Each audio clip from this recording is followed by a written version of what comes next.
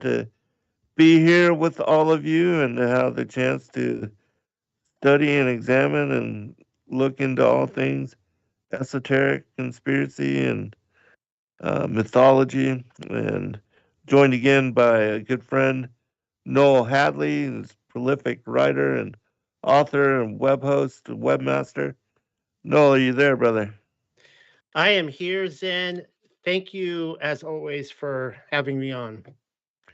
Ah, my great honor and pleasure. I know you've been, raising babies and doing a lot with the family, and probably have an announcement that you'd like to share as well. But uh, catch us up with what all you've been up to, what kind of research you're doing, books you're writing, and topics that you've covered. I was just looking at the date of our, of course, we're calling in on the show through Skype. And so I was looking at the last dates of when I called into your show, and I couldn't believe it. It was 9/15/2022. And I'm just Wow, like, really? we skipped over 2023, apparently. Oh I don't my know where the, gosh. well, of course, I was at your conference and I spoke at your conference. So that was, good. It was a wonderful time. I loved it. It was a great conference, and I hope you do another one. Um, so yeah, so it's been too long, and I wanted so desperately to come onto your show tonight and announce that I was going to be doing a conference. Yeah. And as you know, I've been talking to you about it for like several months now. And my wife and I have been looking at venues and checking places out, and we were getting ready. We were going to, there was one we found that we really liked in Orlando. We were going to do it in Orlando. And then all of a sudden, like, there was a big change in our life, and we're like, Uh-huh. maybe we shouldn't do this. You know how these things go. So, Uh-huh.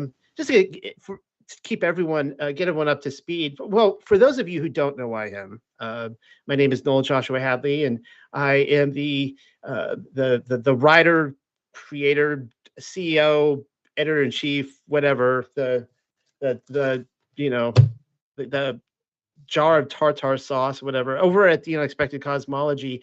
And it's a book publishing provider, just like what you do, Zen. Zen, of course, you're my big inspiration for just about everything I do. But first and foremost, Thanks. it's a ministry, and I value very much shepherding the people in the flock over there. And Revelation 14:12, I probably bring this up a lot, is the theme verse of our ministry. And there are three times in Revelation where you find out that Satan is at war with these group of people, and these are who it describes as a set apart. Of course, he's only at war with the set apart. And in Revelation 14:12, you find out the qualifications of who the set apart are. And those are those who keep the Father's commands and the testimony of Yahushua HaMashiach. So, we love looking at a wild, a wild smorgasbord of conspiracies, just as you do, Zen. But if for us, the foundation is the Torah and Yahushua HaMashiach. Um, and so, yeah, some of the things that we've been doing recently is, now I'm not going to be talking about this all night so everybody knows, but we're putting out the Paleo Hebrew into English targums, into English translations. And a wonderful woman, Pamela Glasgow, she's uh, I love talking with you. So Man, I cannot believe that the last show we did was in 2022. I mean, I know that both of us have been busy and, you've been hanging out with the little one and family and all, but wow, that year went by so very quickly. yeah, Uh, but I kind of fell off I didn't fall off like the face. I mean, I'm a very busy guy, but I was, for that first year, because my daughter was born in July of 22. So um I would have been she would have been a couple months old at this point, and I was just hanging on by a thread, just trying to survive. And I was telling you before the show that we think we're having another one now. We're not like with Rivka, our daughter. We never took a pregnancy test, never saw a doctor. We just had a home birth, and we moved out to Missouri to have it. I'm from South Carolina. We moved out to Missouri, and on the edge of the highway there and had her daughter. And we'll probably do something similar with our next child. But yeah, so. Well, you guys are both very busy. Um, Definitely, raising a new and another new child. That's yeah. You guys are wow. That's a lot of effort, a lot of energy. Just watching Justin and Joy. But what a beautiful thing too. I just love being with my grandkids and watching them grow. The changes are so rampant and accelerated especially in the early few years, and that's it's just a miracle to be hanging around with children and to watch them just awed by life. But before we move on, and whatever it is that you want to start with and cover, I'm really going to just open the platform for your lead. Um, but if you would, give out your website info one more time, and of course, most of the books Noel has published. We also have that Sacred Word Publishing on the site there. I know that you write extensively, and eventually you're going to catch up to me. I'm pretty sure. Um, That's yeah, you're my inspiration, Zen. So I love you, and yeah, you're just a very amazing, genuine individual. So well, I appreciate uh, that. I love you yeah, too, brother. But yeah, let's let's just have a wherever bro you hug. like. Yeah, Let, go let's ahead. just let's just have a bro hugging party for the next 2 hours. No, Right yeah, I on. was gonna say about my daughter. She's toddling. She's the joy of my life, the love of my life. I Uh, love my daughter to death, but she's a very difficult, strong-willed child. I'll leave it at that. And she's at the age now where she is getting into her temper tantrums, yeah. and she will just like several times, in the day, she will just throw herself down on the floor, arms and legs sprawled out, and just face flat on the ground, just screaming, right? And so Oh goodness. I decided that I'm just going to just when she does it, I'm going to do it. So Join her, right? so yeah, she does it, and then I'll just get right on the floor next to her, face down, go, like, and she stops and she looks at me and she just starts cracking up because she sees how uh, ridiculous and right. ridiculous it looks for. Well, it's not as cute for an adult to do it anyways, but at least she's Yeah. cute. So all Right. right. So I had the opportunity to speak at your conference. Great experience. Everyone was so nice and inviting, and it was so hard to try to figure out how to pack. I mean, I was racing against that clock. The clock was not my friend. And I can't remember how long were the presentations. They were like 50, 55 minutes or something like that. Yeah. And Not very long. yeah, I mean, that's standard, right? That's the way it is. But Right. Yeah. it's like, I had all this, just material. I'm like, because I got to your conference and I was assuming that people there kind of had this idea of, the mud flood and all these kind of things. People are coming up to me and going, "Are you the mud flood guy?" And I'm like, yeah, I guess. I never thought of myself as the mud guy or the mud flood guy. It was either interchangeably mud guy or mud flood guy. And it quickly occurred to me, like, oh my goodness, I'm presenting something that I thought they knew and they don't know anything. So a lot of the people here. So I had to try to reconform it like that morning as I'm going on. I'm going in and reconfiguring everything and trying to present it in such a way that would give them, things that maybe they could, look at or research later. And there's two things that in this now, and I want to say to everyone out there that I understand that what I'm talking about is very controversial. Everything I talk about is controversial. You know this too, Zen. I mean, you know Right. this too, Zen. I mean, Yes. the flat Earth was controversial, and Right. the feminine ruach hakodesh is not Right. really anymore. It's not as taboo as it used to be. I'm noticing more and more people, particularly like in the Torah crowd, that are opening up to it. Really. That's Um, great. yeah, you can have conversations with a lot of people now. They don't freak out like they used to. But so I understand this is controversial, and I don't want anyone out there. I'm a guy that likes to keep to my own lane. I just like to keep to my own lane Uh-huh. and just kind of just do my research, do my work, mind my own business. And either someone comes along and goes, "Ooh, that's neat. I'd like to, learn more," or they're not taken with it and they just want to go to something. That's fine, right? So, the two of the biggest, I would say, original pieces of research that I have contributed to this conversation is what I would call the 7,000-year timeline deception and the hidden wilderness. And I was thinking we could break this up. I think the commercial breaks happen, is it every hour or every 30 minutes? Every 30 minutes on this show. Oh, okay. Uh, So all right. So I'll break it up by at least an hour, whatever. We'll do the 30-minute split. And so here's it. So here's the thing with the book of Revelation. Whenever you get into the book of Revelation, it's probably the most confused book in the whole of the Bible. And I say this because, like, even within the truther realm, truther people, they love talking about things like the mark of the beast, and they don't really know much about the Bible, but they have these keywords they're like talking about, right? I mean, take the mark of the beast, for example. If you were to go do a search on YouTube, you would probably find thousands upon thousands and thousands of results of videos of everybody coming up with their theory of what the mark of the beast is. And usually it's the next thing, right? It's the next thing down the turnpike, the next technology, whatever. And it's always the next thing. But I really like cross-referencing. I like, I like second witnesses. If you can get a third or fourth, if you can get 50 or 100 witnesses, that's beautiful. But if you can get a second or third witness, and I would challenge, I'm going to put a few challenges out here for any listeners. Find a second witness for the mark of the beast in Scripture.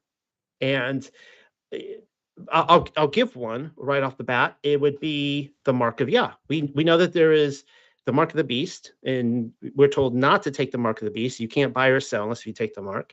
But then you have the mark of Yahuwah, or Yahuwah. You have the mark of Yah. And we find that in, let's see, I think it's Exodus 21. And it appears again in Leviticus, but the mark of Yah is keeping the Sabbath day. You got to keep the Sabbath day. And of course, on the Sabbath day, you don't buy or sell. So then you could balance this out, right? You go, well, that's interesting, right?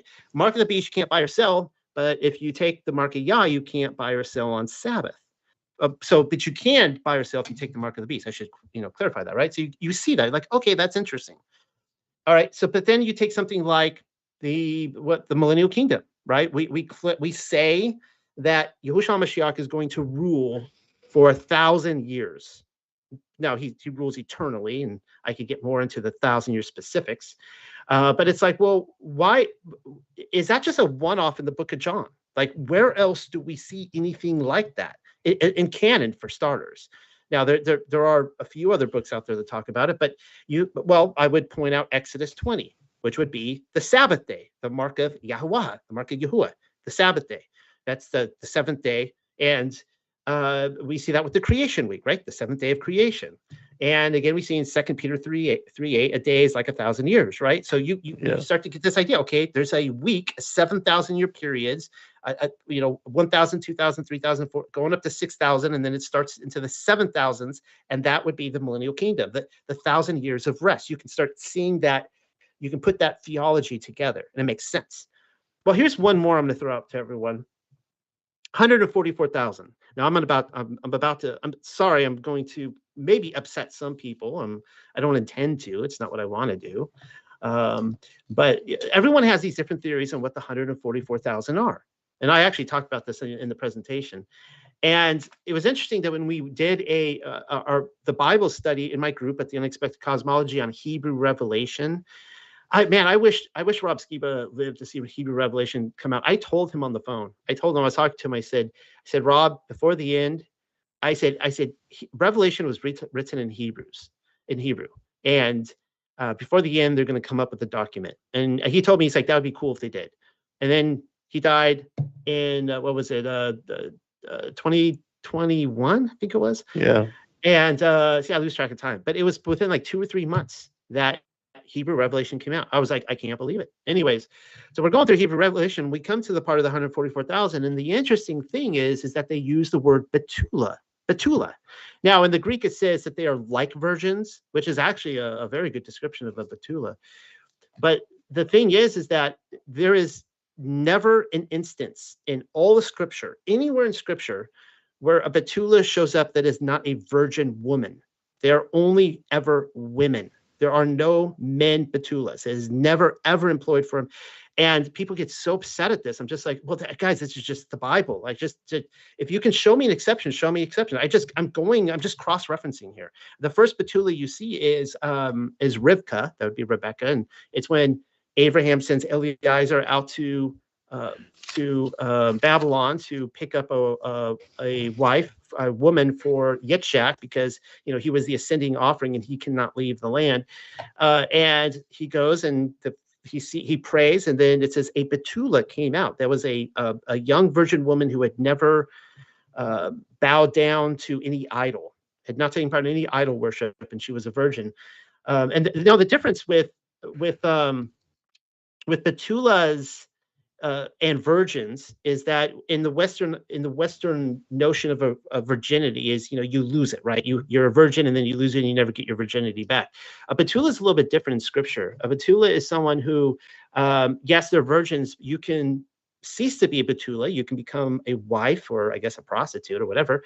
But then you can become one again. You can choose to be set apart. You could choose to be set apart for Yahuwah and become a Betula again. But all that to say is and by the way, I'm just going to jump in there. I actually think that the Roman Catholic tradition of the nuns, the brides of Christ, actually there's books from the Middle Ages like Pearl, and they actually say that they are the 144,000. Really interesting. But I think that that's where that tradition came from. That I think there was a huge movement in that generation for women to be set apart. And we see this in, if you like, the Acts of Peter, the Acts of Thomas, the Acts, like the extra biblical Acts books, they put a huge emphasis on these women being set aside. Men too, but women particularly. So anyway, I say all this, and stop me anytime when you need to go to a commercial break, but I say all this because I wanted, as I started to look at the timeline, I was like, okay, if the Millennial Kingdom already happened, and I guess I need to go back almost after the commercial break, I'll kind of refresh everyone on why I got into this investigation to begin with. But if most people, when they're reading Revelation, you get to the end of the tribulation and you just jump right into the Millennial Kingdom. And a lot of people looking at this, they're like, no, like, why aren't you going with 72 AD? Why aren't you saying 70 AD the Millennial Kingdom began? And I've come up with a very different timeline. And the reason being is because I'm reading these extra biblical books. I'm trying to cross-reference. And of course, you're familiar with some of these. I love the Gospel of Nicodemus. It's one of my all-time favorites. I love that one too. Gospel of Nicodemus, the Book of Adam, or Adam and Eve and the Book of Adam. There's also the Gospel of Bartholomew. And all of these books, they go with the Greek LXX timeline. Now, I may have to talk about this after the commercial break, but another Bible study we were doing at Cosmology is we were going through the Aramaic Targum, the Torah, and we were lining that up with the Greek LXX. Now, of course, the Aramaic Targum goes from the Hebrew Masoretic type of a document, and we were finding that the timelines didn't match up. We were finding that the Greek LXX had a 1,500-year difference by the time you get to Messiah. Messiah arrived on the scene in the year 5,500, according to the Greek LXX, and in the year 4,000, according to the Hebrew Masoretic. So according to the Hebrew Masoretic, we're there, around the year 6,000. And according to the Greek LXX, we would be much later in history.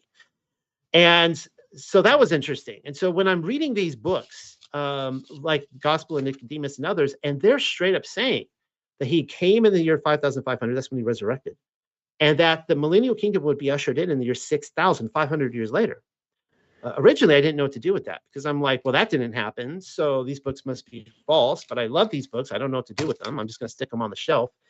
And as I started going back into this again, that's what really started sticking to me. So I was like, okay, I'm gonna take this timeline that what it's saying here in the Gospel of Nicodemus, Adam and Eve, the Greek LXX, tons of you look at a lot of the church fathers, what they're talking about. They're saying 500 years after Mashiach is when it's going to happen. I mean, there are so many quotes on this.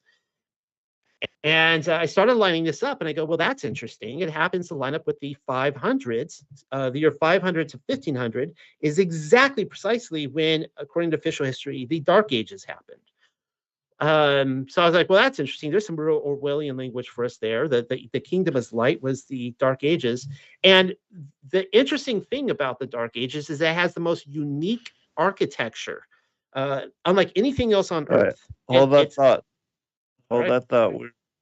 We're at break, and even though the stream is not live, when it's archived, they will have the gap with the commercials. So we'll be right back in about 3 minutes.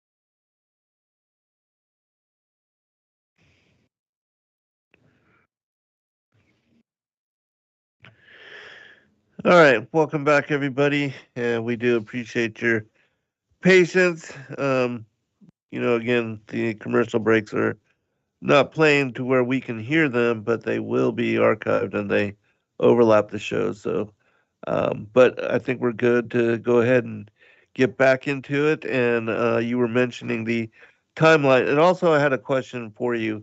Can you tell us about the Paleo Hebrew? You said that you guys are translating that, and what is the source, and is it Paleo Hebrew of the Targum, or what are you guys That's an excellent question. And when I say we, I'm working with the woman who's actually doing it, Pamela Glasgow, and awesome. Praise God I, for I translators. what I need because I get so many different questions about her whole process.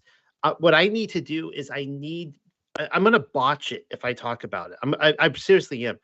Um, like I can talk about all the things that I'm personally, digging and researching. What I want her to do is get like like just a video, like a 15 or 20-minute video I need to post on Cosmology, where she just talks about, okay, this is to answer all your questions. This is, how I'm doing it.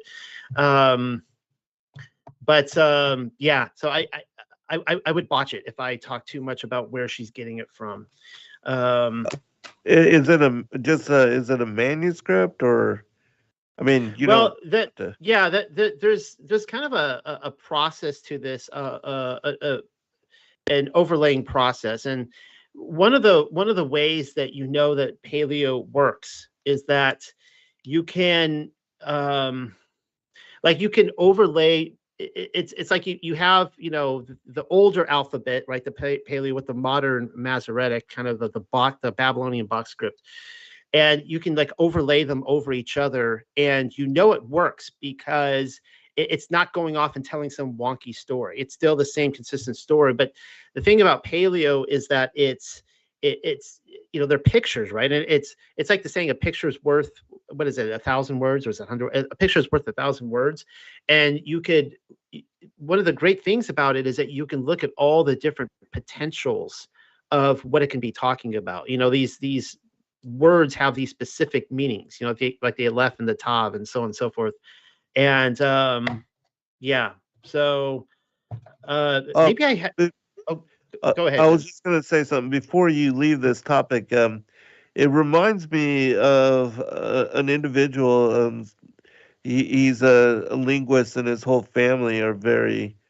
They all study the Hebrew and have been teaching that for a long time. But anyways, he was looking at, he and his family, because they're all really adept, and their interest is in the language, but they were looking at all the instances for a certain word, and what they were trying to do in order to make all of it come forth in like a different kind of translation, is they would find one word that would fit all the instances, and then they would use that definition for that word everywhere they found it. And once they had done all of the letters, there would be one definition that would fit all the cases for each one of the words. And the translation that they brought forth in the story that they repeated from, doing this, because it sounds like that's kind of what y'all are doing. I don't know for sure, but yeah, they have it's called the Chronicle Project. They're based in Canada, and they have an entire release of scriptures that they've been working on, where they've been translating. And the story, the Watchers and the Fallen Angels and the Giants, is just fascinating, especially from the viewpoint that they share in having done this. I for a second there, I thought you were talking about the Hebrew Hawaiians. Oh yeah, no, no. These are a different group, but they're based in Canada, called the Chronicle Project. Well,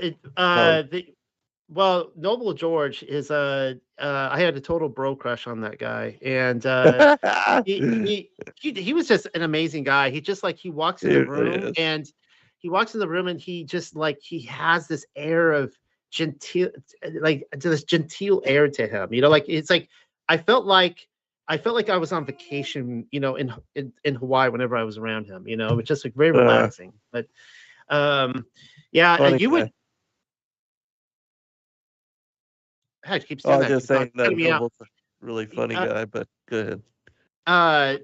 You would just die. You would love Genesis 1. It's the story in the paleo. It's just wild, and what Pamela and I are looking at in there, and it's completely wild. Now I will say, and we could of course talk about this too, and that's this is going to be another perhaps controversial view here, but I have now become convinced over the last year that that Yahweh, that would be Yahuwah or Yahweh, or some people say Jehovah, that he actually is the Son, that he is Yahushua HaMashiach, that they are the same entity, And so what we're looking at in the paleo is the idea that Elohim, of course, we know Elohim is God, but in the paleo it'd be Allahayam, and that Allahayam is the Father, and that Yahweh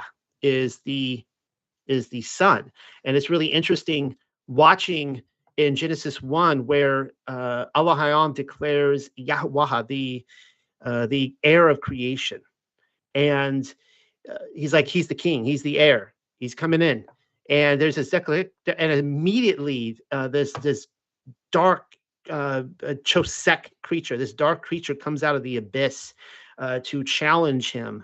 And then immediately that's when the Ruach HaKodesh comes down violently and withstands and holds back the creature from the abyss. I mean, it's a wild story in the paleo. I love it to death. Wow, that sounds like the story of the demiurge, and the archons. Oh yeah, well, it's yeah, it. So, all right. So I wanted to get where was I? I was talking about the Gothic cathedrals, and so all right. So hopefully everyone understands out there the timeline, why I came up with it. I'm not getting clever out there with the calculator and getting all like mathematical on people, and I figure out someone know. I'm just looking at the books, and I'm opening up these books. I've noticed that there's these two timelines. Maybe the Masoretic is correct. I don't know, but I think it's the Greek LXX. I think that's the correct timeline, and I think that Yahushua Mashiach came in the year 5,500, and the 500, according to these books, is when it went down. Now, I slid that over, and I'm like, all right, so the Millennial Kingdom would have happened from the year 500 to 1500, and just so everybody knows, I'm talking about a physical kingdom on the earth, right? What's interesting about these Gothic cathedrals all over the world is that they are a unique. They're not like anything else, because by the time you get to the Renaissance, starting around 1500, the Reformation and the Renaissance, they start going back to the kind of the Greek and Roman revival with the big domes and the pillars and that kind of stuff. But for 1,000 years, there was a unique piece of architecture. And of course, there's a lot of videos out there, people investigating these and talking about all the power these had. They were energy harvesting centers for the healing of the nations, and working with the ether, and just incredible architecture that just is not designed or built that way today at all. So there's a few other components to this. Now, the thing is there's a lot of people who, when they're looking into stolen history, they look at guys like Anatoly Fomenko, and I don't want to come down on the guy at all. Several years ago, I was kind of looking into him, and he didn't really stir me like he does some people. And he was a guy who says that anything before 500 years ago, like, there is no history. It was all made up type of thing. And he kind of swaps a lot of things around. He has a lot of points that the Benedict monks and the Jesuits, but the Freemasons, but specifically the Jesuits and the monks, they came in and they probably wrote a lot of the history books. No, I have no doubt about that. But where was I going? Oh yeah, so the Phoenix. So for those of you out there who don't know, I mean, everybody knows the Phoenix, right? The Phoenix out of the ashes, rise out of the ashes. Really interesting that a lot of the historians out there, the ancient historians, believe that the Phoenix was a real bird. And one of them was Clement, First Clement. I love First Clement. I wish it was in the Bible. I love that guy. I think it was written while the temple still stood in the 60s. If you read it straight up, like, he's still talking about the temple standing. And he comes in right after Peter and Paul Kepha and Paul are killed. But anyways, he talks about the Phoenix, and he believed that it was a real bird, and it came in every 500 years, this Phoenix. And he connects the resurrection of the dead with the Phoenix. And so in a nutshell, that when the Phoenix comes, it seems to be these big kind of reset events, and kingdoms rise and fall, and big things happen. So he was saying that the next big resurrection of the dead event would happen with the coming into the Phoenix. Well, this is really interesting. When I read the, let's see what, this is, Tacitus, the historian Tacitus, and he said that it surprised everybody that the phoenix came in to Heliopolis. That's, of course, a city in Egypt. That's where the phoenix would come in. And it came in during the reign of Tiberius, Caesar Tiberius. Now, we know that this was the emperor who reigned Yeah. when Yahushua HaMashiach was crucified. Well, I Right. find that really interesting because this phoenix came in 250 years before it was supposed to. So it swoops in 30 AD. Well, we don't know it's 30 AD, but he's saying Tiberius. And it's like, okay, well, we know it happened in 30 AD. We know Mashiach was crucified and resurrected. He goes down to Sheol. He raises people out of there, takes them to paradise. And I totally think it was a sneak attack. I totally think that's what happened. Now, when you get into when you fast forward to the Sibylline oracles, they're talking about I kind of went through the chronology of that, and it stunned me that she's talking about Emperor Hadrian and how Emperor Hadrian's going to go in and do what he does at Jerusalem, and he certainly did those things. But then it talks about the phoenix that was going to come in. The next phoenix was going to usher in the kingdom of Mashiach. Well, I started looking around in the 500s, and I'm not much of a date setter, but I'm like, okay, if it happened in the 500s, maybe there's some sort of sign that this happened. Well, lo and behold, I'm trying to fast forward here. One of the things I was looking for the coming into the kingdom was a fire reset events. And of course, we get this from Peter or Kepha when he says that, everybody, we all know this, that the water judgment was behind us, that's how Yahweh used to destroy the world, was through water. And that the swap happened at Noah's flood. Nimrod was the first to figure it out. He started worshiping fire. Before that, they worshiped water. And that the future, destruction events would be fire. Well, I mentioned earlier geological columns. And this is one of the things that Hasatan can lie about a lot of things, but he kind of has to work with forensic science to a degree. He can, the fact of the matter is we do have geological columns. Now, he can go up there and he can lie about what the geological columns, how they were created, but nevertheless, we have geological columns. And I know, Zen, you believe in, old Earth destruction and recreation events. So interestingly enough, we come to learn that even the normies are waking up to this now, that 536 was the worst year in recorded human history. I say recorded because Noah's flood had to be pretty bad for humanity, but they don't include that in there. But anyways, 536, the reason we know this is because tree rings and all over the earth, going from Mongolia and China up to Siberia, over to Ireland and to England, all the way over to the Americas, to California and down into Central into Mexico and even South America, we are finding that all tree rings that line up with the year 536, you just count them back, was the worst year in human history. So everyone's asking the question, what happened in 536? Well, here's what we do know. There was a historian named Cassiodorus, and he actually wrote that he was writing as it was happening. And for a straight 18 months, the sun refused to shine. The stars and the moon went away. It was a winter. They could kind of see the disk of the sun up there, but it gave no heat, no light, very little light, right? It was just blotted out. And there was a mysterious fog that went all across the earth, and all the crops failed. It was a horrible time.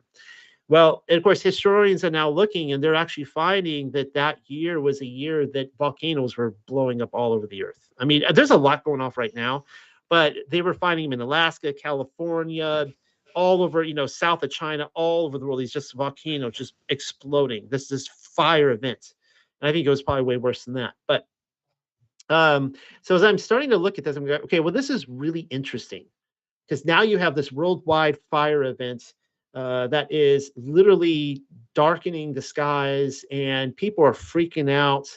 Well, then I looked at the records of King Arthur, because King Arthur has long interested me, and he's been a mystery to me trying to figure him out. Well, the earliest mention of King Arthur comes from the Annals Cambriae. And let's see who wrote that. I can't remember offhand, but it mentions specifically that King Arthur died fighting Mordred in 537 AD. So Camelot came to an end in 537. That's interesting. Now I'm of the opinion that Camelot is the kind of you call it the occult, the New World Order, whatever you want to call them. It's their side of the story. It's their version of the Millennial Kingdom. And I've started seeing this, that Camelot came to an end at the beginning, the kickstart of the Dark Ages. It was rudely interrupted. 537 AD, King Arthur's taken off to Avalon, promised to return someday. And so I'm digging back into Arthurian literature again, because I used to love this in college, and it's been a long time. So I'm reading these books again. And I come across, now keep in mind that when King Arthur was killed, he was killed in a battle fighting who? The Saxons, the evil Anglo-Saxons. Well, of course, I've pointed out that the word Saxon could actually mean the sons of Isaac. Sons of Isaac. Yes. Yeah, sons of Isaac coming in. And so the Saxons were not popular to the defeated party. The Saxons came in and ruled Britain. And I'm reading this, the history of the kings of Britain is talking about Merlin. And this is before Arthur is born through Pendragon, who actually means, Pendragon is, he's represented. Yeah, yep. And this king, Vortigern, is long story short, I won't get into all the details for lack of time. There's these two dragons fighting, a red and a white dragon. And I'll mention this really freaked me out, that in the Paleo Hebrew, Pamela's looking at the language, and when Aaron cast down his rod, and you've done a lot of work on the rod of Moshe and Yahuwah, that it actually became a tannin. A tannin, which is not a snake. It's actually it's a sea serpent, right? It's a water dragon. Yeah. And so that freaked me out. And then the Egyptians they had a tannin too. There was two dragons fighting. Well, the same thing is happening. There's a red dragon and a white dragon. Now, the red dragon, Merlin says, is a representative of Pendragon and Arthur's kingdom. And the white dragon is representative of the Anglo-Saxons. And he says that the white dragon the white dragon beats the red dragon. They're all disturbed. And he says that that's because the Saxons are about to come in and rule the British nation. They're going to suppress the red. But he says that there's a time coming when the red will return, the red dragon. And this is the part that really got to me. He said, then shall misfortunes hasten upon the white one, the white dragon, and says, and the buildings of his garden shall be pulled down. The buildings of his garden shall be pulled down. Which is another Watcher prophecy too, how they're going to come into the highways and just like trample over the cities. Interestingly enough, when the 1500s roll around, and we enter right into the Enlightenment and the Protestant Reformation, we have a guy named King Henry VII. Now, everyone knows King Henry VIII and the wives of King Henry. But King Henry VII, his daddy, he in the War of the Roses, when he finally defeated it was in 1485, I believe it was, that he raised the red dragon for the first time, and he raised it over in St. Paul's Cathedral, and now that red dragon is the flag of Wales, telling us that the red dragon is back in control again. I found that really interesting. His son, King Henry VIII, you've heard a lot about the world fairs and all this talk about the old cities that were destroyed and that kind of stuff. Well, interesting enough, King Henry VIII, from the years 1536 to 1540, just a few short years, King Henry VIII destroys 800 Gothic monasteries, abbeys, nunneries, and friaries in England alone. 800. He just goes in and wipes them out. Some of these are like Glastonbury, where Joseph of Arimathea was living over there in Avalon. He goes and Uh-huh. just wipes these out, destroys it. So we're seeing immediately when we come out of the Dark Ages a immediate agenda to disrupt, change, destroy, and alter and change these magnificent cathedrals. So I found that really interesting. I got Um, a question here for you since you had mentioned Glastonbury and the destruction of a lot of temples and everything. Do you know about the Book of Tefi? it rings a bell, but I've never read it.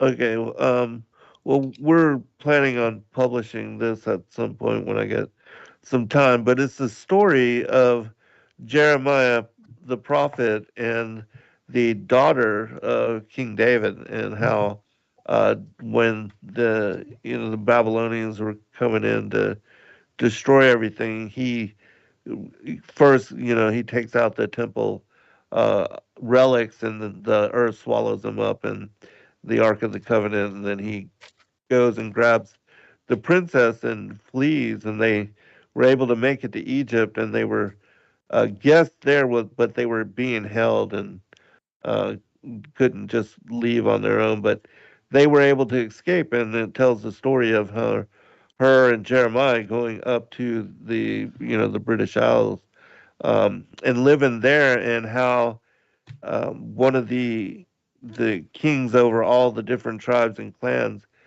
uh, he ended up marrying. I believe her name was, well, her name is Tefi, but they call her SCOTUS up there for Scotland and all that.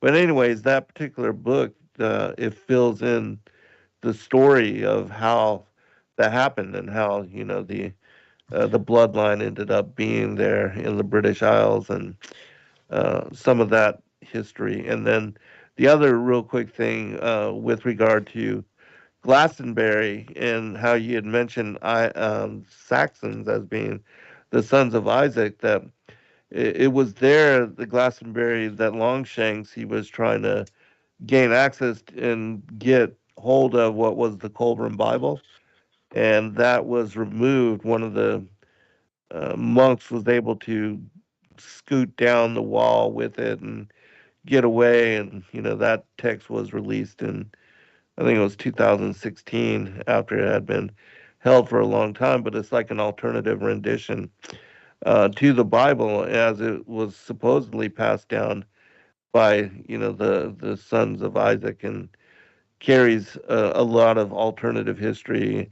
He even talks about the destruction of the First World Age, and Yes. speaks about the destroyer and all that. But yeah, comment, and then we got 3 minutes till break, and then we'll be back after that.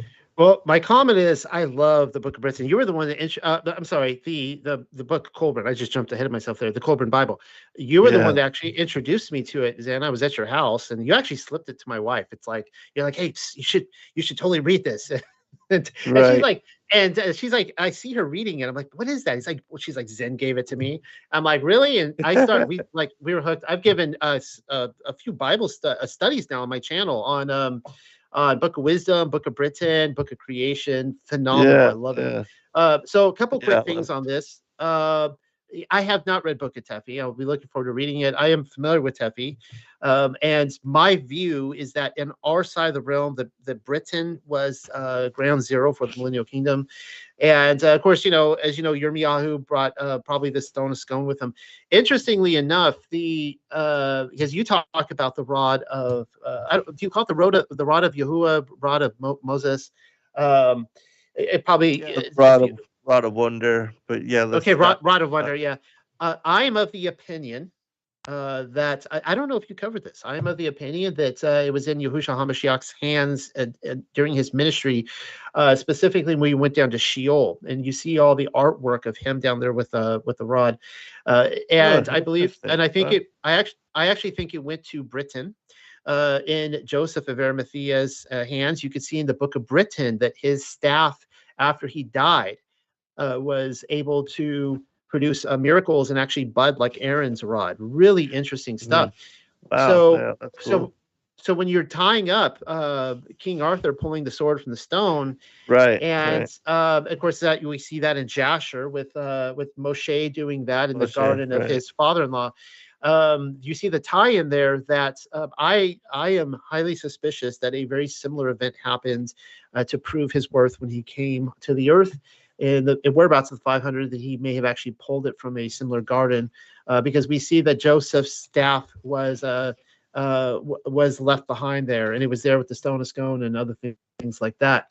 There was one thing I was going to add. Oh yeah, before we go to the commercial break, I'm just going to. One thing I love about the Tuffy story, and I will encourage everyone out there, is as we're going up on the next reset event, there's a lot of fear and anxiety. People are just worried about what's going to happen. What's going to be, what is it going to be like on the other end? Is that when Nebuchadnezzar came in and he destroyed Yehuda, the kingdom of Yehuda, he drug off the wicked people, but the righteous people remained. And you see Yirmiyahu with Baruch, and Nebuchadnezzar actually gives him his purse, his personal money. He's like, you spend this on whatever you want, and that is a testimony to that the righteous, the wicked are blown away like chaff, but the righteous remain. They are like a tree planted by the water, and that Yahweh, he takes care of his own. And that's one of the things I love about that story, that he was able to, Jeremiah was able to uproot the kings, but then he was able to plant them over in All right, Britain. hold that thought. All right, we'll be right back, everybody. Top of the hour.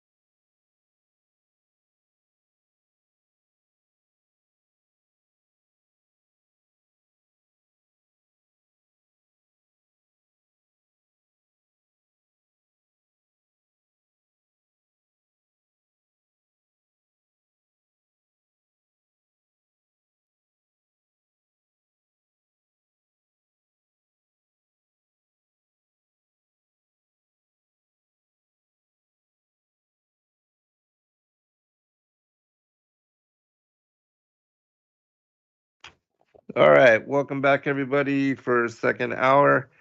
I'm your host, Zen Garcia. This is Secrets Revealed here on Truth Frequency Radio. And I'm joined by my good friend, author, writer, and web host, Noel Hadley. And we are talking about, which is, of course, a very controversial topic, the Mudfloods and Millennial Kingdom. I'll turn it back over to you. No. Yeah, again, Zen, as always, top of the hour. Glad I could be here. Thank you for having me. And we last left off talking about Britain.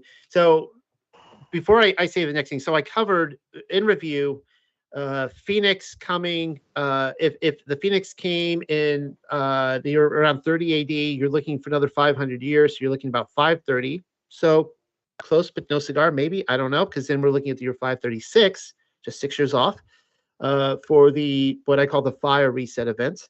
And then 537, the death of King Arthur and Camelot. And that's when the Saxons invaded. I would actually love to. Well, I probably shouldn't. Well, I'll say this, but then someone else is going to run off and do it before I do. I would love to take the was it the War Scroll, the Dead Sea Scrolls, the Battle of the Sons of Light and Darkness, and try to see if Yeah, I can overlay that with the 500s narrative, that would because be it's interesting. because it's interesting. Yeah, because the idea is that the Sons of Light actually lose some of the original battles, but then it's like this long event. It's not like just an Oh overnight yeah, thing. It's like decades, right? That they're fighting all over the world to conquer it. right. Um, Uh, so Real quick, I was just gonna make mention about this timeline, the 5,500 years. Even though, as far as the millennial reign having happened, we have disagreements on that.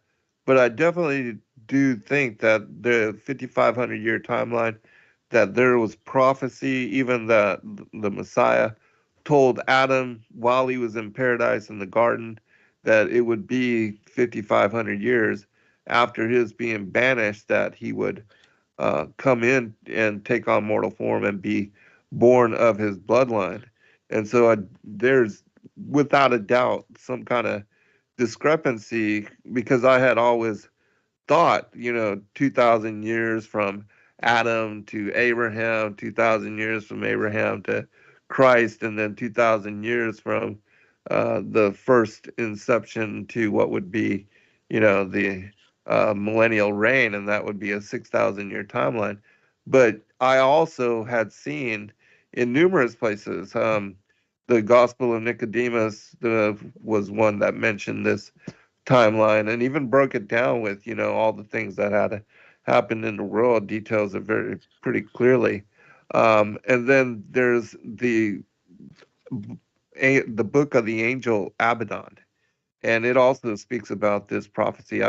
I found three really clear confirming witnesses, also found in one of the primary Adamic literature on the life of Adam and Eve, about how Christ would come. This 5.5 days, as it mentions in the first book of Adam and yeah, Eve, which were the much longer time. So there is some kind of weirdness with the timeline and with history and how all that comes out. But one last thing, and that's regarding I did two shows actually with Kent Smith and S. Douglas Woodward, and he wrote a book called Rebooting History, where he takes the timeline from the Septuagint and how it aligns with this 5,500 years as well. So, um, the very interesting as far as that particular prophecy, and I do without a doubt believe it was filled in that manner.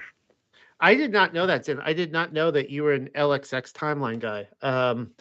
So that's the I always just maybe figured you were a Masoretic timeline guy. So that's news to me. I didn't know that.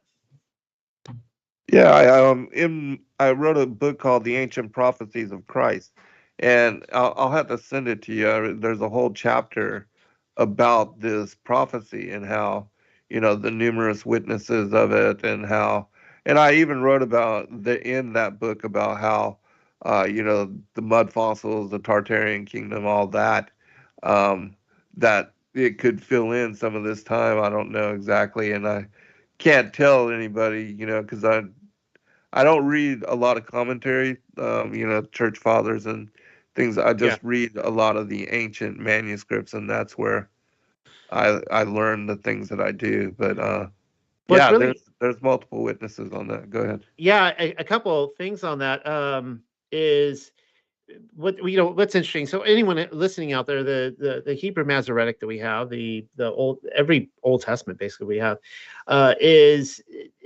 and this, it's like a 1,000 years younger than the Greek LXX, and it appears that the New Testament is quoting from the Greek LXX, because when we actually line up in our Bibles, the quotes don't always fit real well, and we're like, well, what's going on with this? But then we see that they were quoting the Greek LXX, and so the church fathers, that was the Bible they had in their possession. Like they're all quoting from that, and then all of a sudden, eventually the Masoretic springs onto the scene, and it becomes the new authority.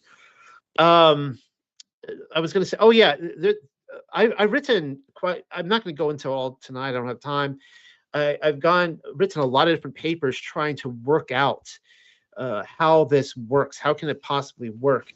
Looking at the Masoretic timeline, looking at the Greek LXX, and it appears I'm not the only one, because some of the church fathers. A book that you publish that I love is The Travels of Noah into Europe. Very fascinating text, yeah.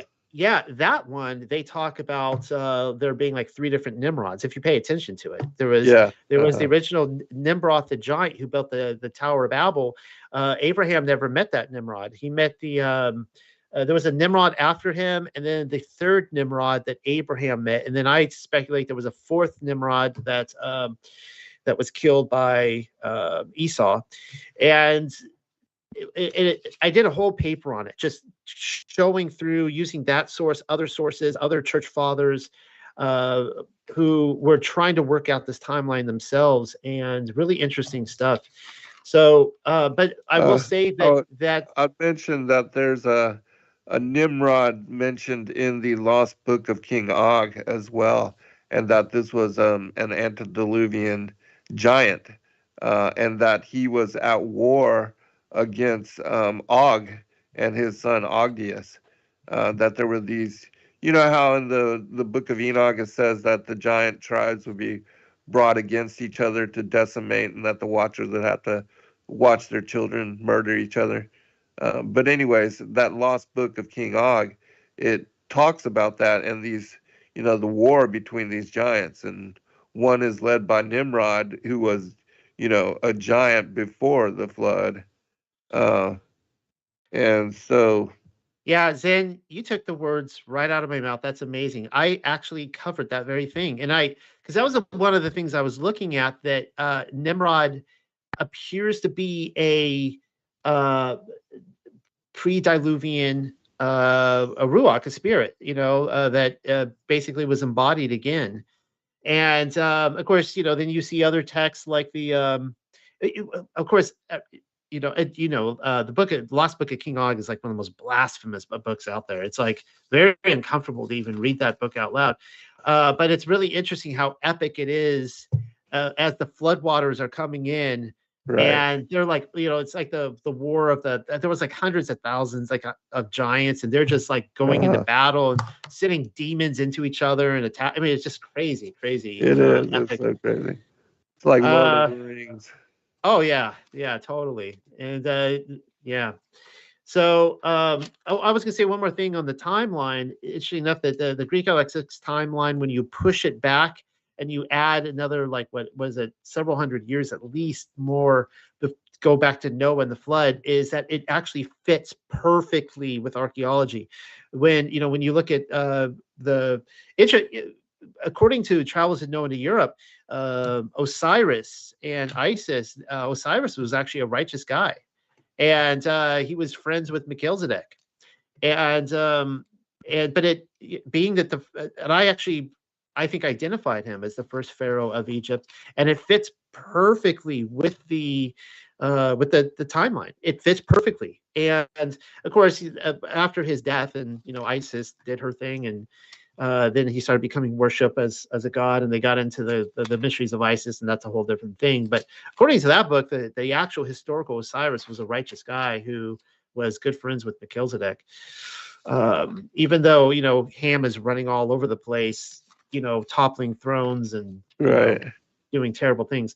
All right, so there was one more thing I wanted to talk about, this timeline that I found was interesting, and I'm not even going to cover tonight how perfectly it fits like a glove, this theory of when the Millennial Kingdom came to an end, the Dark Ages came to an end, and we go into the Age of Enlightenment, which is actually just, Orwellian language. It's the age of rebellion, so on and so forth. They're taking the technology, they're building very different things. They're coming out with all their artwork, their statues, and technologically advanced time. Like you look at the statues and things like that, like you can't even replicate that. Like you need like 3D printer type technology. It's just absolutely incredible stuff that they were doing. But there's one more thing I want to cover, and before I say this, one of the other things I see a lot on like YouTube channels and things like that is this idea of the 4 horsemen of the apocalypse, right? And it's always like, oh, we're in the 2nd horseman now, and that kind of thing. Well, my view on the 4 horsemen is I believe that there are 4 actual entities. There are actually 4 spiritual entities. And of course, the first horseman would be politics, false religion, propaganda, which then brings about the 2nd horseman, which is war, which then brings about the 3rd horseman, which is famine, and then finally death, right? And so you can see these 4 horsemen riding around the earth. They're released every so often, almost like the angels holding back the winds and the 4 corners, whatever. And World War II is a great example of that. World War II just was a time to suck to be alive. You're either running alongside a tank, you're dodging the bombs every night in the air raids, or you're being thrown in a concentration camp, right? I mean, it was a terrible time. And great example of the 4 horsemen riding around at that time. So review this: 537 fire event, end of Camelot, 537. Then I came across the year 541. And this was something, because in 541 you have a historian named Procopius, and Procopius is in Constantinople, and he is writing about this disease that he said swept over the earth within like a 6-month period and basically almost eliminated the human race. He says that by which the whole human race came near to being annihilated. Now, you can look this guy up online, and here's what they were not going to tell you. You know how like you read like the diaries of Marco Polo or Lewis and Clark? They talk about a lot of things, but they always leave out the really good juicy stuff, like the giants they met and stuff like that. Well, Procopius talks about that this disease, when it came to wipe out the earth, that the people who were struck with this disease that would cause them to go raving mad and die a horrible death, that they would be visited. They would actually see a spiritual entity that would come and visit them, and that the spiritual entity would come up to them and either touch them or would whisper in their ear and say that they were numbered amongst the dead or whatever. It got so bad that the spirits would come and knock on their door, and they would hide in their beds and they wouldn't answer the door. Sometimes it might just be their friends coming over knocking the door, and people weren't answering the door, according to this historian, because they were so afraid of death coming and knocking. This is where we get the idea of the Grim Reaper knocking on the door, right? He knocks on your door, your number's up, Beethoven, dun, dun, dun, dun, And so I was blown away by this. And he, of course, he was saying that the bodies were stacking up so fast that at first they were robbing other people's tombs, and then they were just leaving on the streets and the houses for weeks. Then they were just piling. They were counting up to let's see, how many were dying a day at one point? I can't even remember. It was in the thousands. I mean, it was just so many. They finally stopped counting. And they would just take people by cartloads and just dump them off the cliff. I mean, there were so many dead. They didn't know what to do with them. And so this is really interesting. And this is when I think that leads us into the Millennial Kingdom events. And this was a worldwide event. And what I also did is that I actually matched this up with apocalyptic literature. Now, my belief, of course, and totally cool out there if anyone believes Revelation is still future tense. I'm not attacking anyone. I'm just stating my opinion. My opinion is that Revelation was fulfilled by 70 AD. I think it's a perfect fit to the destruction of Jerusalem. And the Babylon was the destruction of the whore of Babylon was Yehuda. You can only be a whore if you're in a covenant of marriage with Yahuwah to begin with.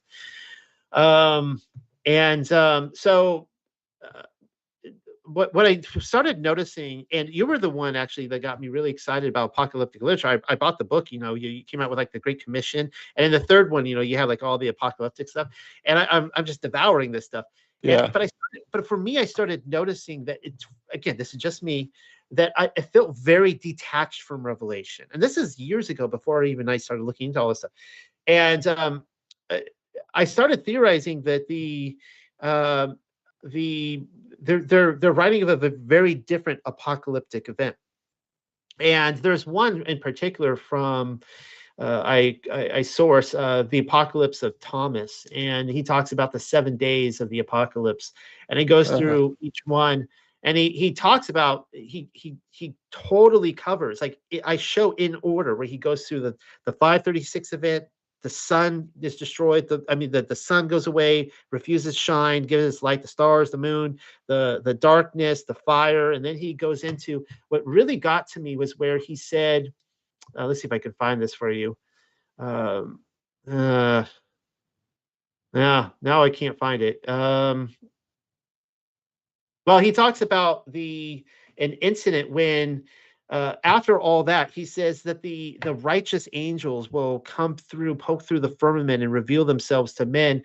And he says that men will flee in terror, and terror, mind you, from righteous angels, right? Because, and I point out that, wicked people are going to see a righteous angel, and they're going to think it's a wicked angel, right? It's going to be terrifying to them, and that they would flee into, like, the holy places, and that the angels would still follow them and inflict them with the disease.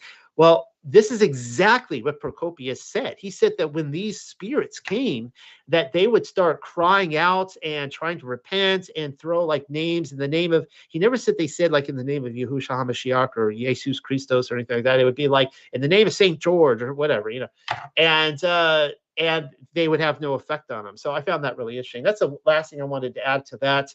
I did a lot of work too on the Quran, and I actually went down to a local bookstore and I decided to read the Quran. I was surprised how easy it was to read. It was only like novel length, like 350 pages. And I have a big thing on that, how I believe that was actually total propaganda against the kingdom, and trying to get people out of a covenant relationship with Yahushua HaMashiach. But the last thing I wanted to cover tonight is another, and whether or not anybody wants to believe that the Millennial Kingdom happened or not, or does or doesn't, this is applicable to everybody. And when I talk about the hidden wilderness, I wrote a whole book called The Hidden Wilderness, and it was inspired by a simple passage in 2nd Ezra chapter 7, verses 26. And it says this: "For behold, the time will come when the signs which I have foretold to you will come to pass, that the city," and of course the city is talking about New Jerusalem, "which now is not seen shall appear, and the land which now is hidden shall be disclosed." And I'm like, well, that's interesting. What in the world is that? What is this land that is going to be disclosed when New Jerusalem? So this land doesn't exist to us now, but when New Jerusalem comes down, the land will exist. And this opened up an investigation. At first, I thought, oh, it would be like 20-page paper or something like that. Oh, no, it ended up being, a huge novel-length book, right? Just starting pouring through all these books that talk about this hidden wilderness. And what I quickly came to learn is, realize is that when the Flat Earth movement took off back in 2015, we got all these details. Great. I mean, we're looking at Hebrew cosmology. We're looking at the flat earth, the firmament dome. You had the whole book on the dome, the vaulted dome of the earth, and the great deep, and all this kind of stuff. And the one thing we missed on this was the blessed land, the blessed land, or the hidden wilderness, or I should say the undying land. And here's another one right here from First Adam and Eve. And it says, on the third day, Elohim planted the garden in the east of the earth, on the border of the world eastward, beyond which towards the rising sun one finds nothing but water that encompasses the whole world and reaches to the border of heaven. Now, back in the day, I would have said that the border of heaven is a reference to the firmament. It is, but it's more than that. This is here in the book of Enoch. It talks about, it talks about this. It says, "But the male is named Behemoth, who occupied with his breast a waste wilderness." So it's saying that the Behemoth is a waste wilderness named Dudain on the east of the garden. So this is further east in the garden, further out than the garden. And it says, "Where the elect and righteous dwell," present tense. All right. And I'm finding all these things that I had never seen before, and I'm just like, this is really interesting. I want to find out more. And eventually, I get to the book Visions of Paul, and Yeah, I great love book. that. Yeah, and Visions of Paul, he talks about the hidden wilderness, and he says that you go beyond you go beyond the circuit of the sun and the moon, and you go into total darkness. The sun and the moon aren't even there anymore, and it's just ice and darkness. And you keep going, and you keep going over the ocean, and then boom, you hit the land. You hit the land of the blessed land, the undying land. And he says he says when you get there, that is where there is a light that is brighter than anything our own sun would show, but it is, of course, the light of Yahuwah. It's the light of New Jerusalem. And it said that is where New Jerusalem will be when it comes down to earth. And then what really tripped me out is I'm reading a bunch of different books, and I'm just uncovering more and more and more and more. What really tripped me out is when I read the book Pearl, which is considered by historians to be the most sacred find of the Dark Ages. And it's a story of a man who actually goes to the hidden wilderness to visit because his daughter died. And apparently in the book, she's one of the 144,000. But he goes there, and all the characteristics are all the same in all these books, but he goes there and he actually sees New Jerusalem. He's able to see it from afar. He can't approach it. But it was the idea that in this time period, they believed that New Jerusalem was already on the earth. And I was like, what? What in the world? Because one of the big things people ask me all the time, they fall for the Bill Nye fallacy with the flat earth. He would look out of the ocean. He's like, where's China? Yeah. And it's like, I can't see it because there's a curve there, right? It's like, no, there's actually other reasons you can't see China.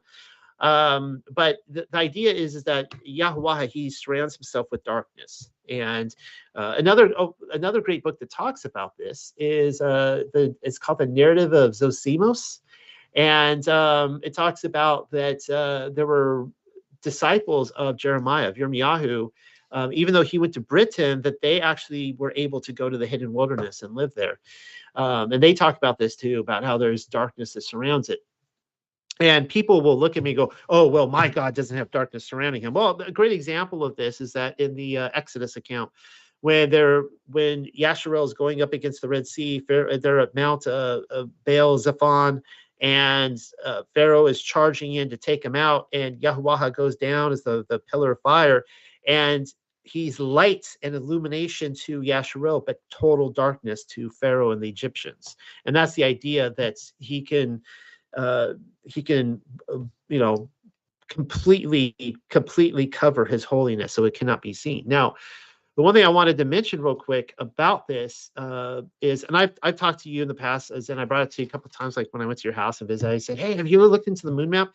The moon map is unbelievable. I don't know why people aren't doing backflips over this. I might have talked about this last time I was on your show. I don't know.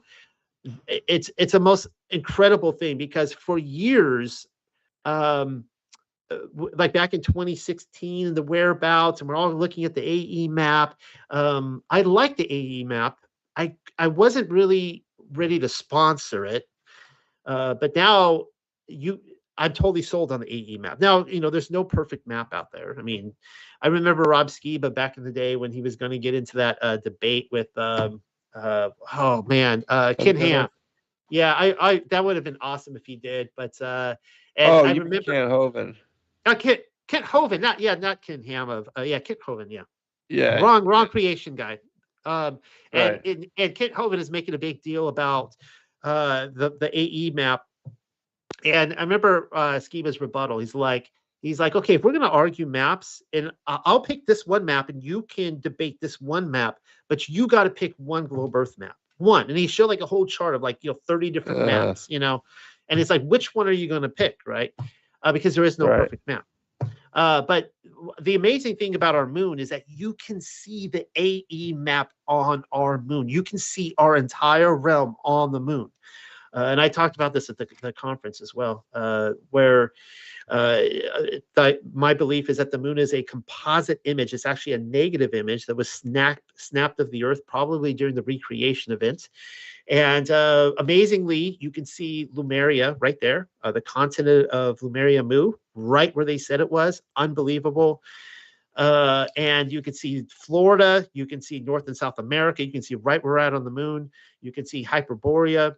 And but then that's just like 1/3 of the greater realm. The greater realm, it's this huge, it's just like what Admiral Byrd talked about. How about, there's a continent bigger than North America, and it's huge. Well, I've shown that is exactly where the hidden wilderness is. Just like they say, you go across ocean and ocean and ocean, past the circuit of the sun and the moon, through total darkness, and boom, there it is. Though it should be all a land of ice. But we know that it's a land that is lit. And as I've talked about before, Bob Nodal of Globebusters, he made popular what he called the coffee cup experiment, where you could shine a light into a coffee cup and you could show how around the coffee cup it lights up. And he used that to show the firmament, that the sun could bounce off the firmament, and it could like wrap around the firmament and light all that area up. Well, that's what you see. That's what would happen on that side of the earth if New Jerusalem or the light of Allah Hayam is over there. And this is where I believe we get a lot of the crescent moon symbology. There's a crescent moon, and then the darkness within, the outer darkness. And like my own state of South Carolina, the original flag was the crescent moon with the word liberty on it, which is really interesting. When people think of the crescent moon, they think of Islam, but Islam didn't even adapt the crescent moon until the 1800s, like the Ottoman Empire. It's a very new thing for them. So, but you see the crescent moon all throughout esoteric history, all throughout the Middle Ages, and so on and so forth. Hold on to that thought. We're at final break. We'll be right back in 3 minutes.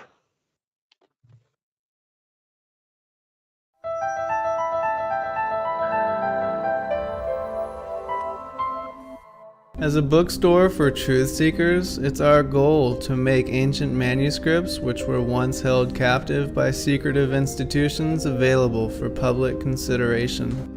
In our generation, where wisdom has increased, as Daniel the prophet foretold, we have access to many of the testimonies our early church brethren were persecuted for preserving. After being hidden for centuries, these manuscripts have been leaked from various sources throughout the earth, and it's our goal to gather these sources into printable form to make available for all who seek the ancient way.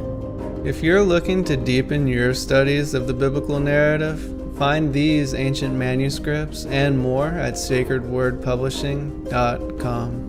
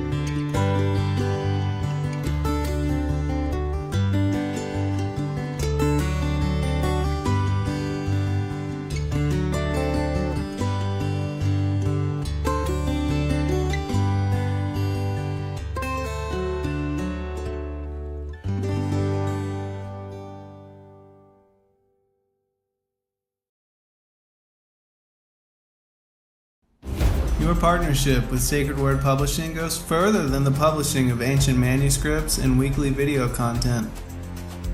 You also make a huge impact across the earth in orphanages in Myanmar, India, Uganda, and Kenya. Your support is crucial for the development of the ecclesia of real truth seekers. We thank you for joining us in hosting Secrets Revealed, Momentary Zen, the Digital Readers Club, Ask Me Anything series, and other shows that have helped lead so many to the truth of salvation. To become even more involved, please visit patreon.com/sacredwordpublishing, where you can partake in exclusive, interactive, patron-only content and help us continue shining the light of love in this darkened world.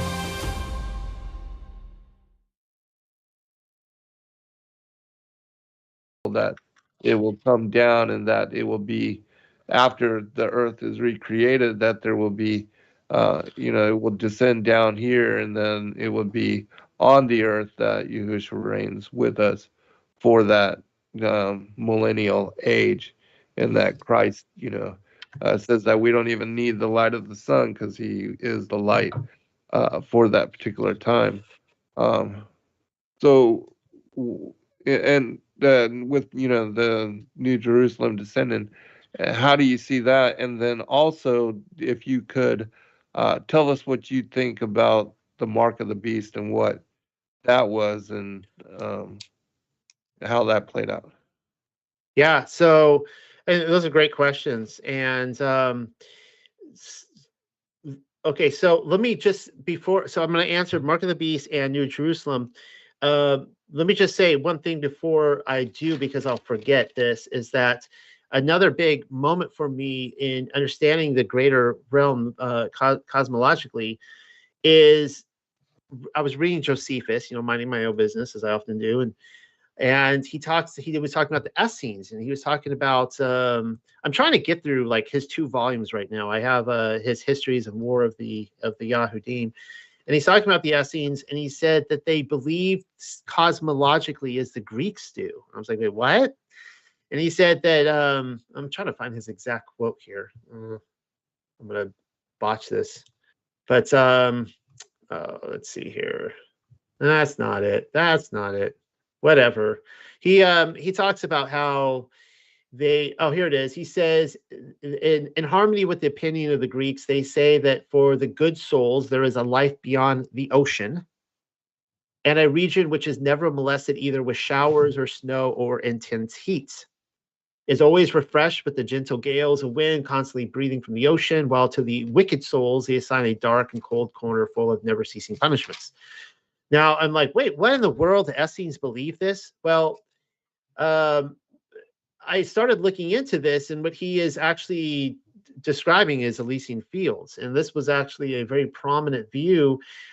You can see this going all back to Homer and further, where they actually believed that there was a physical place in the material realm that was spiritual, and that the mortals could not go to, and only spirits of the righteous could go to.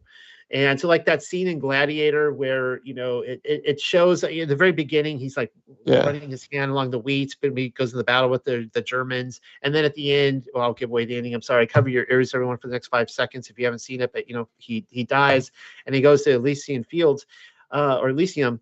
And that's actually it's actually on this earth. It's not another dimensional realm. It's actually here physically on this earth. That's what they believed, and that was actually a huge worldwide belief cosmologically back then. And to see visions of Paul talk about that, and others, it was in Adam and Eve and so on. That was like a game-changing moment for me as it ties in with the moon map. Now, all that to say, the reason I keep bringing up the moon map is that it's almost like when we started looking into the flat Earth, and we had all these confirmations with the firmament and things like that. It's one of those confirmations for me that you can actually see the firmament.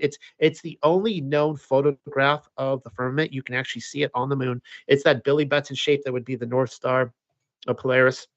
Gives it the round spherical shape. You're actually seeing the arch of the firmament. and you could see the greater realm in there. Now, in terms of New Jerusalem, I think the first time I came on your show and I talked about this, probably a couple of years now. At that time, I was of the opinion that New Jerusalem did not come down until after the Millennial Kingdom, or after the short season. And I would say that it didn't come down to the earth now. Now, my own readership and followers are despairing because they're like, no, you're flip-flopping. I'm like, well, no, I'm kind of just going according to where the investigation is. I just want what the scripture shows me. And I am convinced that it actually is on the earth now, that it did come down. I don't know when. At some point it came down, and it's on the earth and in the greater realm. This realm is a huge place.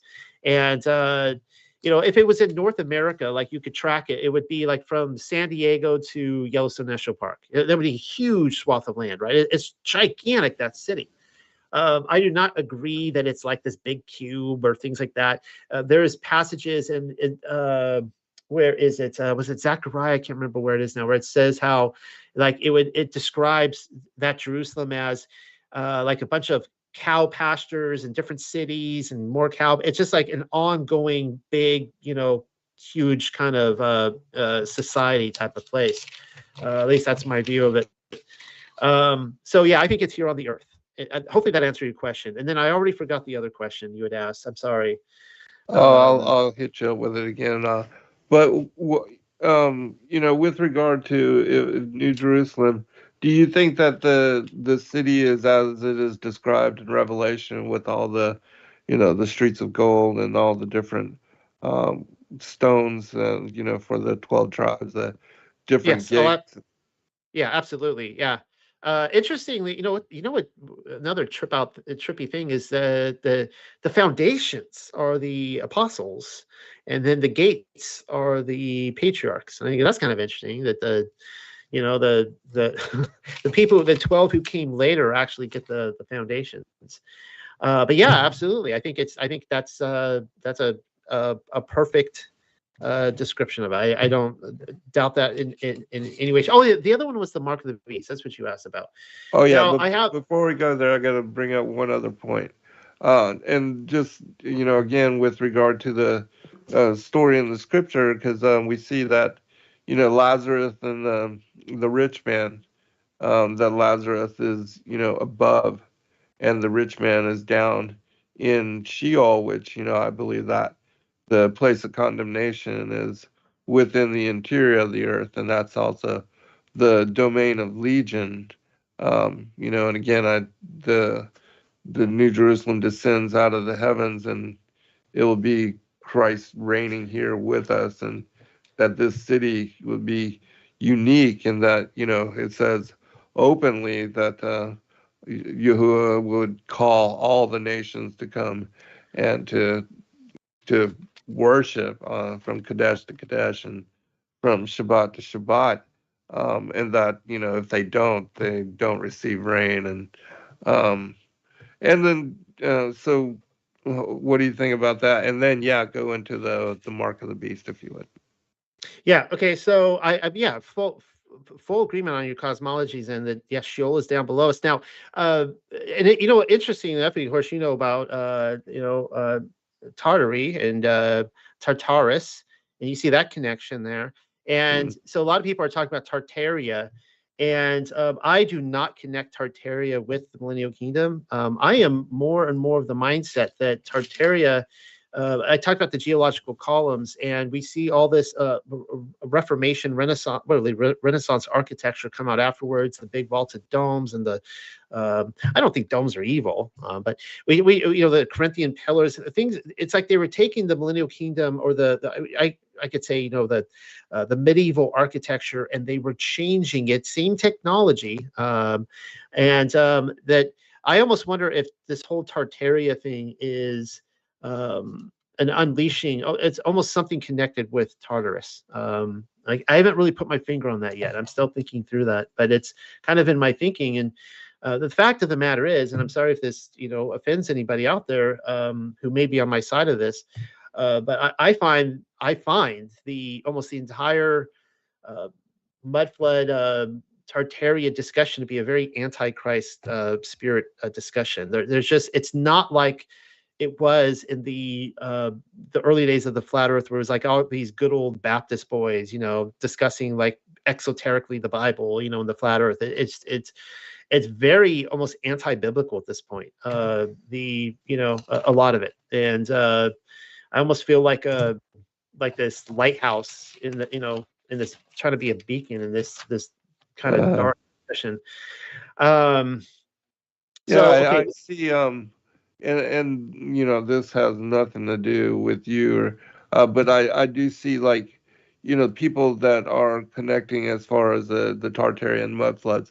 They are also, accepting and buying into the philosophy that the ancient aliens created us, and that um, uh, somehow, which I believe that's all strong delusion, and that's where we're moving next. That's going to be the declaration that all the people are going to be deceived into bowing to, the fallen angels, and that they're going to believe the History Channel, the whole thing that the ancient aliens created us, and that they left and they're coming to save us from ourselves with, bringing in this golden age and all that.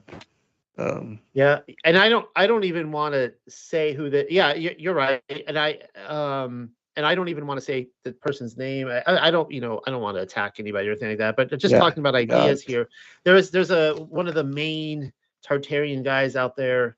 He has a huge following, very influential, and for the longest time, I couldn't figure out why all these people are coming to me who are proclaiming that the God of the Old Testament, I'm saying that because I don't even want to connect his name with Satan, but that the God of the Old Testament is Satan, and that the first half of the Bible, the whole Old Testament was written by Satan. And it's a growing movement. It's on the rise. I'm trying to stand my ground and attack this, play defense and maybe even offense.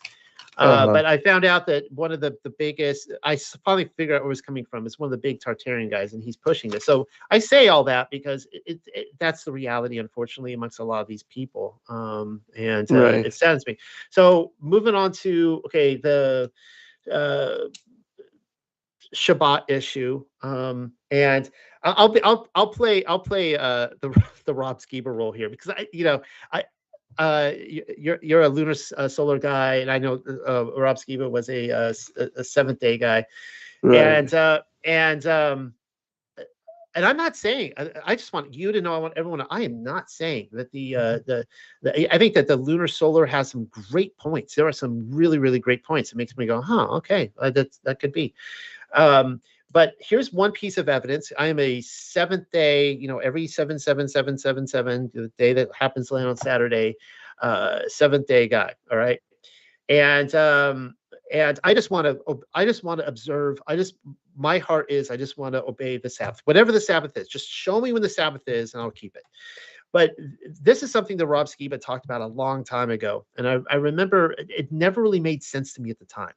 And he was talking about how every single major language on the earth, outside of English is a modern kind of short season, post almost mudflood invention. And you look at like Welsh and medieval English, it's almost like a foreign language. That's almost unrecognizable. But it's almost like a straw man misdirection, the whole English Saturday thing. But every single major language on the earth it has Shabbat on the same day, on the seventh day, which is our Saturday. And I remember him talking about this, and I don't want to misquote him or anything like that, but he was talking about how he was trying to theorize. He's like, how did this happen? He's like, well, maybe when Israel was cast out of the land, they went all over the world, and they had the day, they changed the Sabbath. And I was thinking, well, that can't be because they were kicked out of the land for not keeping the Sabbath. So why are they kicked out of the land for not keeping the Sabbath? The Sabbath is taken from them, and now they're going all over the world, and they're convincing these different governments of the world to change the day of Sabbath. That makes no sense to me. But then one day I was like, what?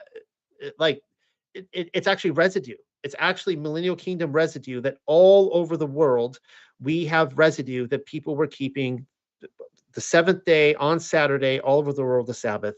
So that's in relation to the idea of, that they had to keep the high Sabbaths, and the Sabbaths, if they didn't, right, they would be cursed, right? They would have to have representatives and go to the Jerusalem and all that kind of stuff. And so that's my point on that. Now, in terms of the mark of the beast, I think that the mark of the beast is identified with the Sabbath. All right. Now, I want to tell everyone out there. All right. Obviously there's some things, Zen, I can't say. We don't want to trigger anything on YouTube or whatever. Right. We'll just use our imagination. Everyone knows what we're talking about.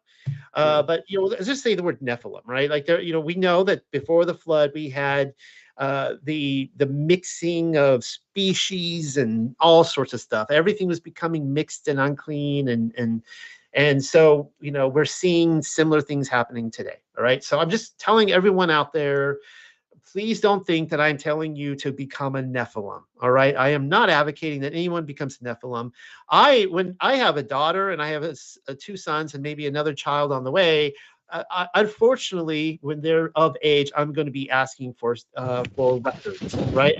Like whoever they're marrying, to make sure they're pure children that they're marrying. That's the day and age we live in. However, specifically with the mark of the beast, and this is what I started out saying, that I think that the mark of the beast is tied in with the Sabbath. I really do. It's the mark of the beast. I believe it is a spiritual thing that they were warned that if you take the mark, you can only buy and sell if you take the mark. Well, what is the one day you cannot buy or sell on? It is Sabbath. Well, it just so happens to be the mark of Yahweh. If you take the mark of Yahweh, which is talked about in Exodus, I think Leviticus, I think Ezekiel and Jeremiah maybe talk about it again. But the mark of Yahweh is keeping the Sabbath day, right? And you can't buy or sell. So for me, when I look at the mark, the mark is not a warning that was written 2,000 years ago for some people in some ancient time.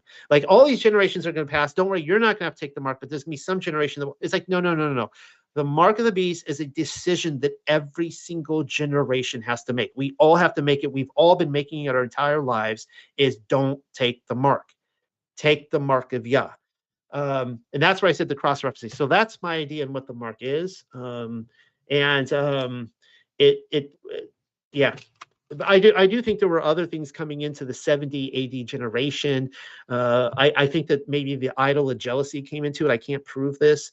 But when was it? Oh, I don't have the notes in front of me. I think it was Ezekiel, and he sees the idol of jealousy. And then the same thing happens in the apocalypse of Abraham, I think it is, where we went over that, where he sees the idol of jealousy. And I kind of suspect, I highly suspect that because we saw this practice all over the world leading up to 70 AD, where you couldn't go into some of the marketplaces unless if you burnt some incense to the emperor. You just say a quick prayer. You basically get a little mark on your forehead or your hand, and you're good to go. You go into the marketplace. How many Christians did that just so they could eat a meal, right? And I highly suspect that there was a idol of jealousy put up by the north gate. Or somewhere like that, where the Jews, they almost like the temple controllers showed face, maybe leading up to when Vespasian or Titus came in to destroy it. And everyone has to understand that to the first century Yehudans, to not have entrance into the temple, for them, it's like being cast out from the presence of Yah. You see this when Yahusha heals the blind man, and his own parents are ashamed to even identify with their son after he's healed because they're so afraid of the temple controllers. They don't want to be kicked out of the temple, because for them, if they're kicked out of the temple, they lose. They're cut off from Yahuwah, from their Elohim. And so I think that maybe if that situation did happen, that a lot of people were like, oh, well, he'll understand. I'm just doing this. I'm just saying this little prayer and getting this little mark just so I can go in and actually worship my God. I do suspect something like that. But again, going back on it, the mark for me is something that every single generation, every single person listening, we have been doing this our entire lives. We have been choosing one or the other. You choose either the mark of the beast or the mark of Yah. It's one or the other. This is why the Sabbath day is so important. And I will go back on this debate, because we all can't agree on when the day is. Some people are lunar Sabbath, some people are seventh day. I would even say this to Sunday keepers. Now, of course, the Roman all you need to do is 15 minutes of research to find out that the Roman Catholic Church claimed that that's their day and that they swapped it. They actually made fun of Martin Luther. They wrote him letters and like, you claim you left Rome, but you're still keeping our Sabbath day, and by our authority we changed it. But even that being said, that I think on this issue, that I think what Yahuwah wants to see from us is he wants to see us like be able to get along in a room and disagree. I really do. I think that's truly what he wants. And I would say to anyone out there, if you are convicted that it is Sunday that you're supposed to keep the Sabbath on, then keep it. Like, don't go out to Starbucks and get coffee for your Bible study. Don't go get donuts. Don't go to brunch. Like, keep the Sabbath, right? And I think that has been complete. Like, if you were to go to a time travel to America to the 1950s, like America shut down on Sundays. They like restaurants, businesses that shut down because people took it seriously. For them, it was their Sabbath. And so I would say that whatever somebody decides, whatever they're convicted, looking at the evidence, you look at the evidence in Scripture, you go, okay, I'm a lunar solar, I'm seventh day, I'm Sunday. You look at the evidence and you keep it. None of this excuses about how Jesus is my Sabbath rest. It's like, well, that's great. He's your Sabbath rest. Well, he's also your bread and your water. So apparently you don't need to eat, you don't need to drink, and you don't need to rest. Teach me breatharian, because that's unbelievable. Like, I've never met anybody who doesn't need to eat, sleep, or drink before, because, Jesus is all of these things, right? You guys know, I'm a little sarcastic. You guys know what I mean. Yes. Want to bring up one last point with regard to, we know that the Yahuwah would never break his own law, and especially in regard to Sabbath. So I just bring up this one story for consideration, and it has to do with the march around Jericho, how that had occurred for 7 days, and if that order, if Sabbath is every 7 days perpetually, then how would it make sense that the Israelites would be ordered to do that, to do the 7-day march? But we get the answer, and this also comes up with Isaiah 66, where we see that again from the celebration will be from Kadesh to Kadesh, and from Shabbat to Shabbat. And that also aligns with, and I do believe that, this is the calendar that the Israelites are following, because it's only on the Kadesh that this day is excluded from what is the 7-day count, and that the Sabbaths align with the quarterly phases of the moon. So I just bring this one story up for consideration. And this is from Jasher chapter 88, and it says, and it was in the second month, on the first day of the month, which is Kadesh, that Yod-Heh-Vah had said to Joshua, rise up. Behold, I have given Jericho into thy hand, with all thy people thereof, and all your fighting men shall go round the city once each day. Thus shall you do for 6 days. And on the 7th day they went round the city 7 times, and the priests blew upon the trumpets.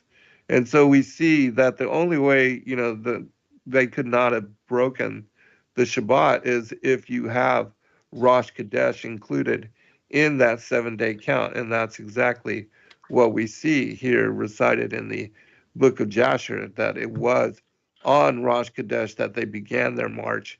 And then they had these 6 days leading up to what is the first Sabbath, because the Sabbaths are always on the 8th, the 15th, the 22nd, and the 29th, which again align with the phases of the moon, and the not breaking this Shabbat.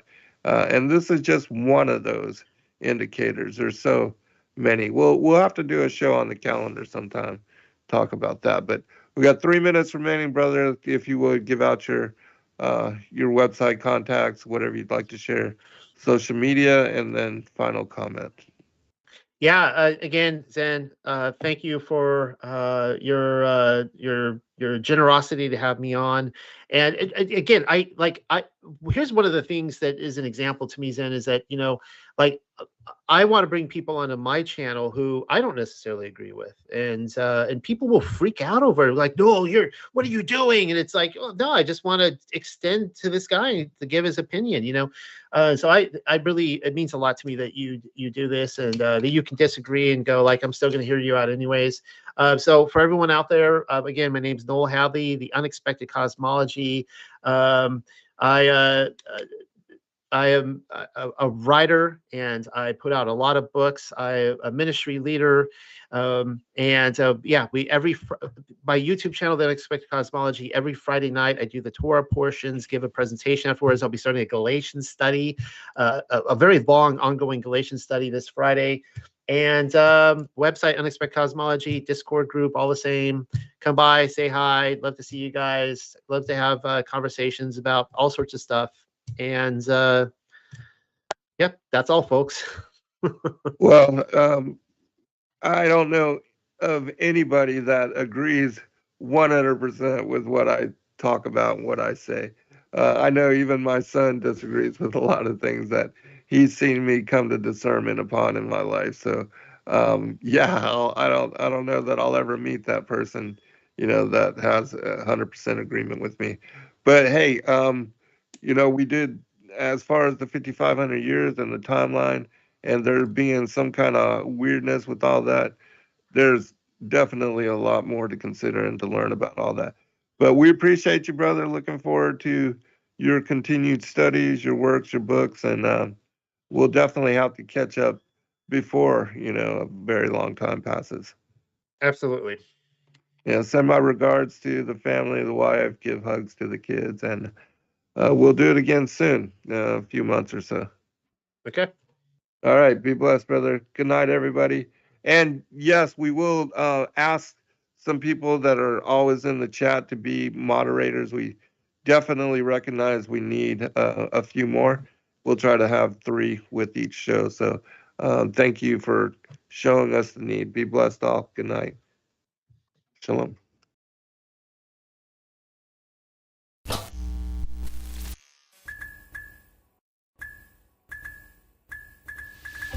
Thank you, everybody, for joining us for this video and this broadcast. We appreciate all of you, and thank you for your patronage. Please do like and subscribe and share with your friends. God bless all of you in your seeking.